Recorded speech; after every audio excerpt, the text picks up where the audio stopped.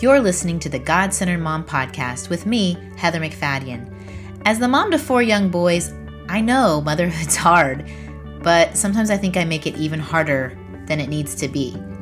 I'll worry about my needs being met, or I'll spend so much energy trying to make my boys happy that I forget that if I would take my eyes off me and my eyes off my kids and keep my eyes on God, that those desires would grow strangely dim and their contentment would go up as I'm led by His Spirit. I also forget that I'm surrounded by God.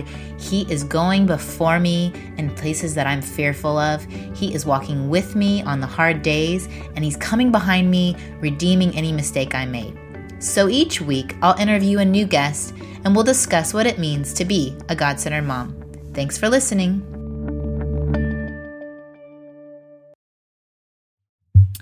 Hey y'all, it's Heather and Bruce. Hello. Hello, Bruce. And I'm sorry I did not have an episode up Monday morning bright and early, but my guest, Bruce, was a little under the weather. And so I thought I would let him heal a little bit. He's ready to rally. Ready to go.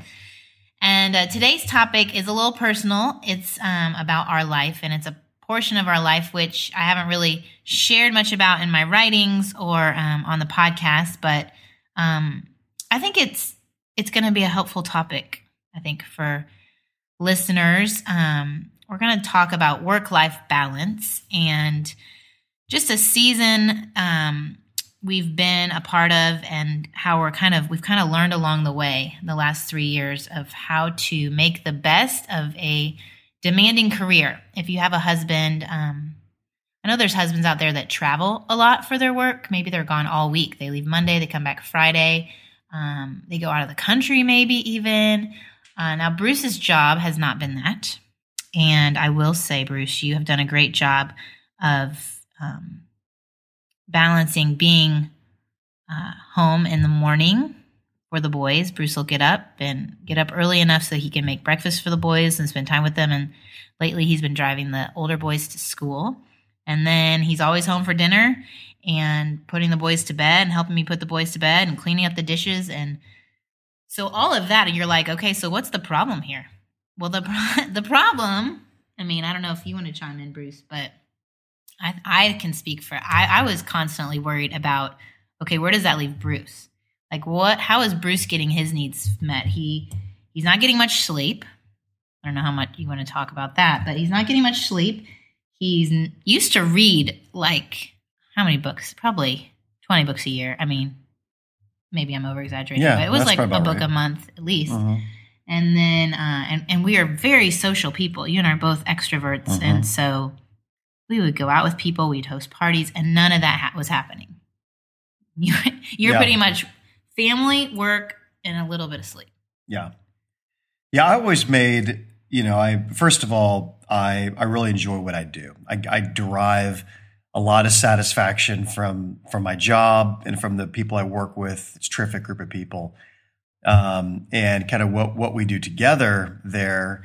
However, I also, of course, have derive a lot of satisfaction out of my family and friends and so forth. And so during the season that, to some extent, I'm definitely still in,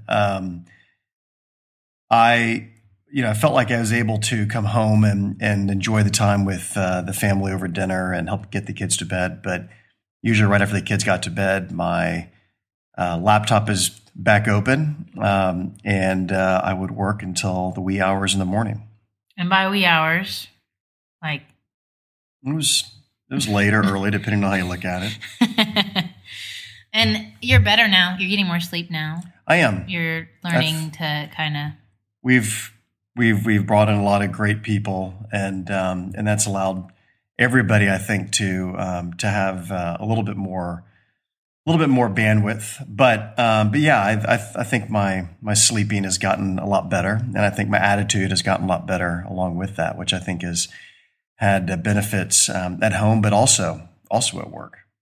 And I think, it's one thing to get everything done, get your work done, your family, check it all off the list. But the thing we were noticing is, you were then like Friday night, 8:00, you're out. And so we couldn't plan Friday night things with friends. There's no way like I was going to stretch you on the weekends to do lots of social things. And so our social life kind of plummeted a little bit. And so we're kind of saying that we're back in the game. One of our goals for 2014 was to watch more TV. That's countercultural. That's everyone's trying to stop watching TV. We're trying to watch TV. And so, at least one night a week, maybe tonight. Maybe tonight after this interview, watch a little bit of a show. And, the last 2 Fridays we've had things with church friends and randomly, calling people up to meet for dinner. And I think those have helped a lot in this new kind of broaching things. But, and we've talked about the reason you didn't, people say, oh, why didn't he quit his job? That's exhausting. How can anybody spend 3 years and hardly sleep? But, why did you not quit? Why, I think it's really because I really, really enjoy what I do. Heather and I talk a lot about our own wiring and what our gifts are. And I think, when you're doing what you're wired to do, what you're gifted to do, I think you derive a lot of satisfaction from that. And so I think I always felt and knew that my schedule, in particular the lack of sleep, was not sustainable and definitely not healthy. But, I always felt like, there was we were accomplishing some great things, and I believe it's all kind of coming together now as well. So I think in many ways it really comes down to just really enjoying the satisfaction of what I did every day. Well, you and I have been through different times in our marriage. We were married 15 years where, you start a business and maybe it's a little harder financially, and we just call that an investment year, right?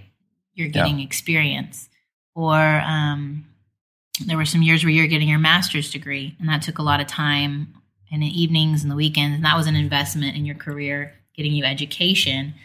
And I think what we've kind of been through is another investment in your career of just time. And kind of, there's the money and there's another time and emotion, and it was a lot of sacrifice. But I think it was worth the investment. So if you were going to talk to other wives out there that are listening who have husbands who work a lot, what advice would you give them, or what did you think? Talk great about me. How was I awesome? Well, this is easy actually, because I think I definitely knew while I was in the midst of the busiest of periods and the times when I think the person who got the shaft the most was Heather. I think I had enough to rally for the boys. Of course, they demand it, so you're kind of forced to produce, and that worked out well. And I think the reality is Heather got the last of what was left. And I think in the midst of the busiest of that period, I kind of knew that. I mean, I did know it. I recognized that. She was getting, really very little from me, unfortunately. And I kind of, when my more reflective moments, many times I would think about how we were even able to even get through that. And one of the things I thought about was that Heather actually, no matter how much I know she wanted to give me a guilt trip, she actually did not. And to be honest, I recognize that even though I may not have called it to her attention, I really knew, and I definitely knew that she was not using some ammo that I was giving her insofar as providing her that quality of time that she needed. And because of that, I think that actually, for me, although she may not have felt that at the time, I think it really drew me closer to her, even though I know I wasn't drawing myself closer to her necessarily in the time that I was giving her. I really appreciated the fact that that she did not take advantage, or not even take advantage, probably the right way to say it, but that she didn't try to give me a guilt trip, because a guilt trip would have clearly, especially when you're perhaps not getting the sleep that you need, actually raise the level of frustration in the whole situation, and in the end would not have been very effective all the way around.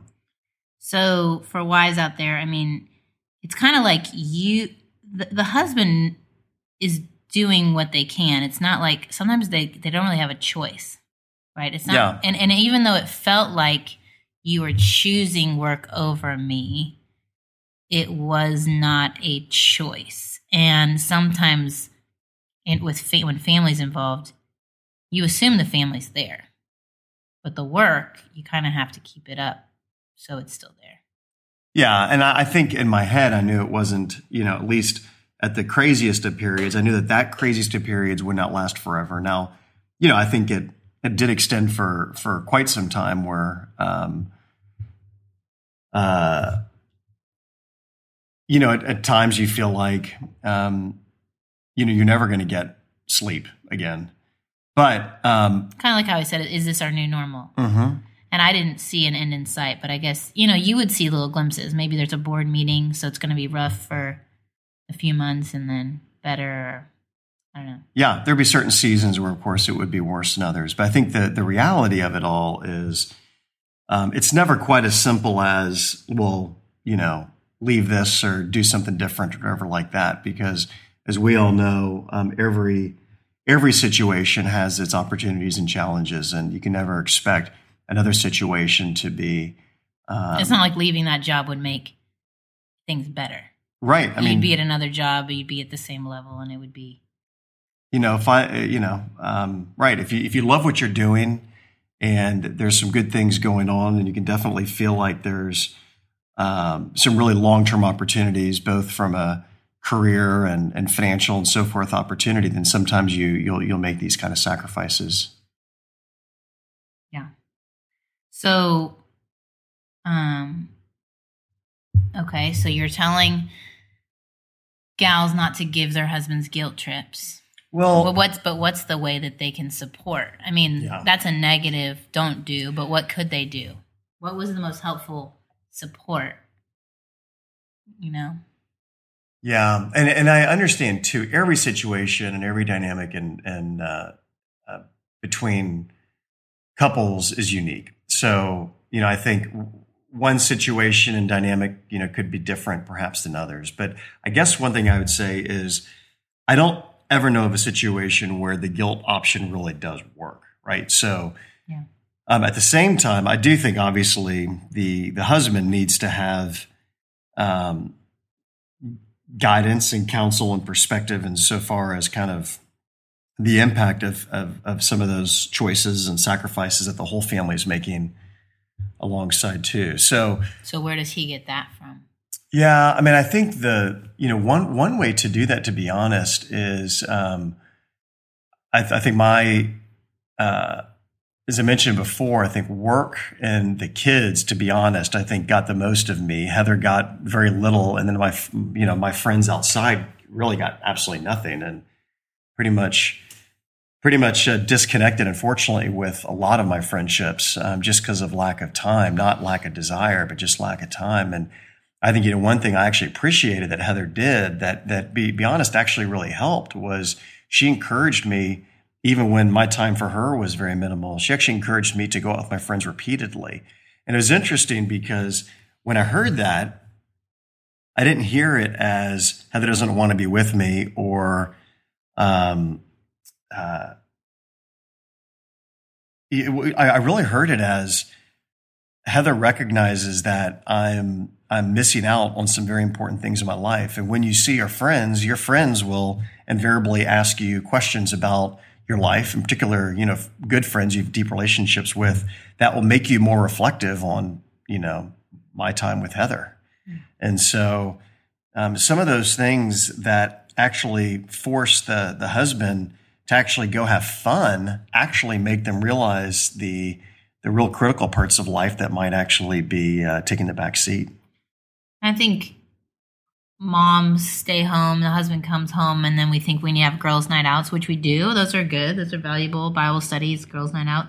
But we hardly ever say, maybe a lot of men do. I guess there are some couples where the men go off a lot. But if your husband's never getting out of the house to go be with guy friends, that might be a red flag, because men need relationship just like you do. And there's accountability there, and there's encouragement. Bruce went on a whole weekend trip with guys and came back more desiring to spend one-on-one time with the boys.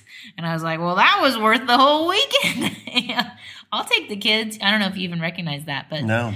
you came back and you're like, I'd really like to have more one-on-one time with the boys. And I was like, check. Awesome. That was worth me watching the boys Friday night, Saturday night, all day. If, spending time with your guy friends spurs you to do more for our family. So Yeah. You just got to, in many ways, kind of just right break. Guys. I guess the right guys too. You just got, sometimes you just have to kind of, even if it seems counterintuitive, kind of break up the fun with, or break up the time and the pattern with some fun. And yeah, when people get away, they tend to obviously have a fresher view on things. And even though you were really tired and you worked a lot, you did offer me a lot of weekends away to do time with other girls. And you've always been supportive of me having other things I was a part of, like this podcast and blogging and leading Bible studies and other things, so that my cup was being filled other places. And I do think, one of the biggest things that got us through this time is a very long marriage leading into it. A lot of time together before we even had kids. And then a long time, a lot of dates, a lot of traveling. We had a firm foundation to build on when it, Yeah, that reminds me when it got strained. I mean, it was a strong house in a hurricane. It wasn't a weak building. So I think that is a huge part of getting through a tough season. A couple of things I'll say, actually, you hearing you say that made me think. One of them is, I think you've probably said this before in your podcast, but we had friends once say that you either spend your money now in babysitting or later in counseling, and that I think is really good because I wouldn't say that we were great in getting out, but I think we were okay in getting out. Yeah, that's one. Another one is, I'm going to kind of maybe go against conventional wisdom on this. I don't know if I've actually verbalized this to Heather or not, but I sometimes think it actually is better to go to bed angry than to go to bed than to say what maybe crossing your mind at 11 o'clock, at 11 or later, and you're exhausted, and that's not fun. I know that Heather's gone to bed crying and very angry with me, but at times, but I do think that sometimes, just especially when you're exhausted or not connecting, my personal point of view is I think oftentimes we have been better off getting a break and taking some time between rather than saying something that might take a lot longer to recover from. Yeah. I think someone gave us the advice when we were first married to not argue after 10 or something. Mm-hmm. Yeah, don't have a serious conversation after 10 o'clock. Yeah, I think that's wise. Nothing good happens. Or if the conversation is just kind of starting to go off the rails a little bit, then we have no idea what you're talking about. Then just shut it down. Everyone listening has never argued with their spouse. They don't know what you're talking about. Well, I'm talking about particularly I'm actually not saying don't argue. I'm actually saying is when the argument goes starts going wacky, don't try to perhaps recover it. Just let the conversation die. Yeah. Yeah. Revisit it when your brain's fresh. Another thing too is the during the week is not the best time to usually have a deep conversation with me because I'm usually, once kind of Sunday night hits and I'm kind of getting ramped back up for the week, my brain's pretty full and you're engaged in work. I'm pretty engaged, and so what I find, I think, is that the weekends is generally where my brain's the freshest and where I think we have the best conversations. And so oftentimes, I think Heather probably just, I don't know if she thinks of it this way, but I think probably usually we'll go to dinner, hopefully on a Saturday night or something like that. And that's usually when we really save our most important conversations. Yeah, I like to cry in public restaurants. Yeah. Public restaurants versus private restaurants. No, I think that's true. I think I've also learned not to call you at work and expect right? Like, Yeah. if you have a husband who has like a pretty demanding job, stop calling him at work all the time. Like, unless someone's bleeding, or I've called when someone's split their head open and you've left work. But like, in general, I mean, really, don't call you at work. Yeah. It's not. It's usually I'm pretty focused. It's pretty 20 second. 20 when I'm seconds. at work. Max. I'm at work. 20-second call. Text are probably better. Not even that. I think usually like a 3-word response or just one. Great. That's great. Okay. Just a K. Okay. But I think you just, I guess you've trained me when to know when to talk, when to know when to hold them. Well, I think the reality is, once again, kind of getting back, we're all wired. We all have different ways of working. And the number one thing is just to understand who you are and embrace that and understand that about each other and celebrate it as well. Yeah. We both learned, I just took Strength Finders, Bruce did. And both of us, like, our bottom 5 is deliberate, which is terrible. We operate a lot by gut. A lot of pinball action going on. So the fact that we have some intentional things that have kept us afloat, that's pretty. I mean, because we didn't drown, but we were kind of in deep water. I think one thing it's interesting that I think has happened in our marriage the last 5 years, which I think is a good thing, is I think Heather and I are both third children out of 4, and we both have a history of being that middle child, the peacemaker. And so we did not usually want to jump right into fights. In fact, we would try to avoid it. We would take the very circuitous route to what we wanted to say if we thought it was going to offend the other. And I think if there is, believe it or not, a positive I'm going to throw out there, it's when you push yourself to the limit, oftentimes, you're kind of forced to become more efficient in Your things. filter goes away. Your filter goes away. And so as a part of that for us, I think what actually happened is, especially for me, I was exhausted. And so I became a much more direct communicator, even when I wasn't feeling super passionate about something. So if I had a thought, whereas before I'd be like, well, this might upset her, I won't say it. I got more in a habit of actually of just saying exactly what I was thinking. And in many cases, actually, before I got frustrated. So instead of stuffing, I was actually sharing my thoughts very early on. And I think that is actually a side positive that's come out of it, is I think our communication has gotten, and communication now is easily the best it's ever been. Well, because I was never sure what you were thinking. So then I would assume what you're thinking, which is the worst. How can you assume what someone's thinking? So then you always think, oh, he must be thinking this. Oh, no, he's thinking this. But now that I know he's no filter whatsoever, I do not need to worry about what he's thinking about. Either he's not thinking about anything, which we all know from men are like waffles, women are like spaghetti. Yes. That there's an empty waffle square. There is. And men sometimes are in it. Yep. Sometimes we literally are thinking about nothing. Absolutely nothing. Whereas women have all their noodles touching. So the kid noodles touching the we need new furniture noodle, which is touching the back to school noodle, and I need to go on a diet noodle. All at the same time, they're all interacted. So he makes one comment and I jump to 40 different conclusions. And then I say, what are you thinking about? And he's like, nothing. Or sometimes men may have their safe noodle, like it's not noodle. You have an empty waffle. Square. It's a square. It's a waffle square that might be like sports or something like that, where you'll just, the guy's brain will just go as kind of like that. I don't have. As he asks what you're thinking, it's like, oh, I don't think she's really care about this double-A shortstop. Double-A short what? Double-A shortstop. I don't know what that is. It's like big prospect for the baseball team, for the Astros. This is something you're currently thinking about? No, well, I'm just, as an example, it's pretty exciting. See, exactly. See, you're not going to understand what's going on when the guy just says, hit like the safe place where there's like.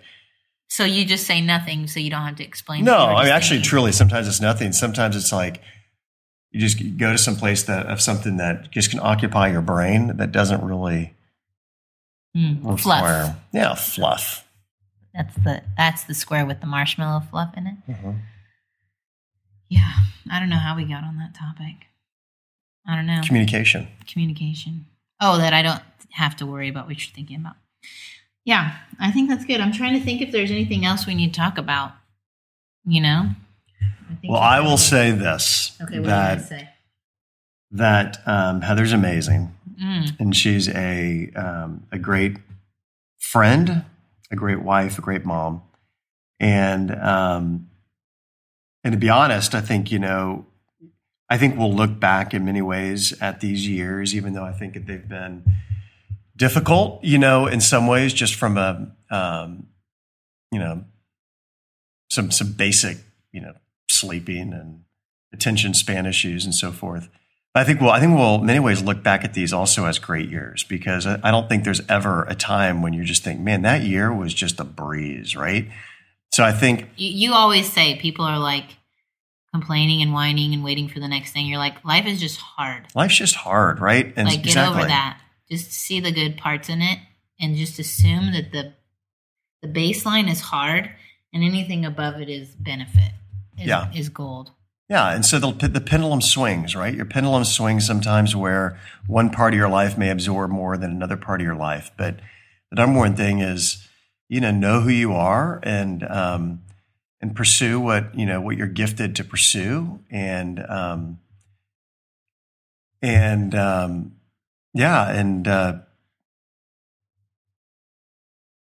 what God wants you to do. Not just, that's a lot of use for God Center Mom podcast. Mm-hmm. Yeah, I'd say, you just recognize that nothing's wasted for God, even if it's hard, that hopefully what we've been through, that even if you're listening and you're finding yourself and you're feeling hopeless, because I know there were seasons and times and days where I was just like hopeless, just totally hopeless. I thought our life, I don't even know what this is. How is this living? This isn't living. And if you're feeling like that, like your spouse is super occupied with work and you're giving up hope, to just realize it's not wasted, and to pray. I've spent a lot of time praying, and God is faithful to bring us out of it. At least I'm seeing light. I mean, like you said, we're not totally out of it, but I see glimmers. I feel like we're more available, and I'm feeling like we're more like ourselves.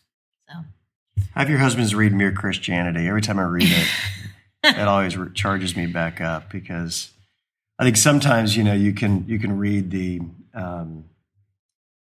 the very common, popular Christian writers, who many of them are great, but I think sometimes you read somebody like C.S. Lewis, who just in many ways speaks like an everyman, despite the fact that he's got amazing knowledge and background and depth, and he's able to talk through things in a way that just makes you think. That makes I think men in particular, I find, are uniquely impacted by the way he writes, and I'd encourage your husbands to read Mere Christianity again and again and again. I don't know how many times I've read that book. Not the Bible. Well, of course, the Bible. But that in addition. Yeah. It's a good book. It's a great book. Good book. Well, thank you all for hanging on and listening to us chat. And like I said, I hope it was encouragement to you wherever you are. Thanks, Bruce, for being here, even though you don't feel 100%. We appreciate it. Thanks. You're welcome. All right. Adios. I hope you enjoyed this episode of the God-Centered Mom podcast. If you're looking for more resources on how to replace me with he, go to godcenteredmom.com. That's where you'll also find show notes with any links mentioned by our guest. I want you to really understand and know that God is just as present while you are washing dishes at your kitchen sink as while you are worshiping Him in a church pew. He sees your service to your family, and He is pleased. As it says in Zephaniah 3:17, the Lord your God is with you. He is mighty to save. He takes great delight in you. He will quiet you with His love, and He will rejoice over you with singing. Have a great day.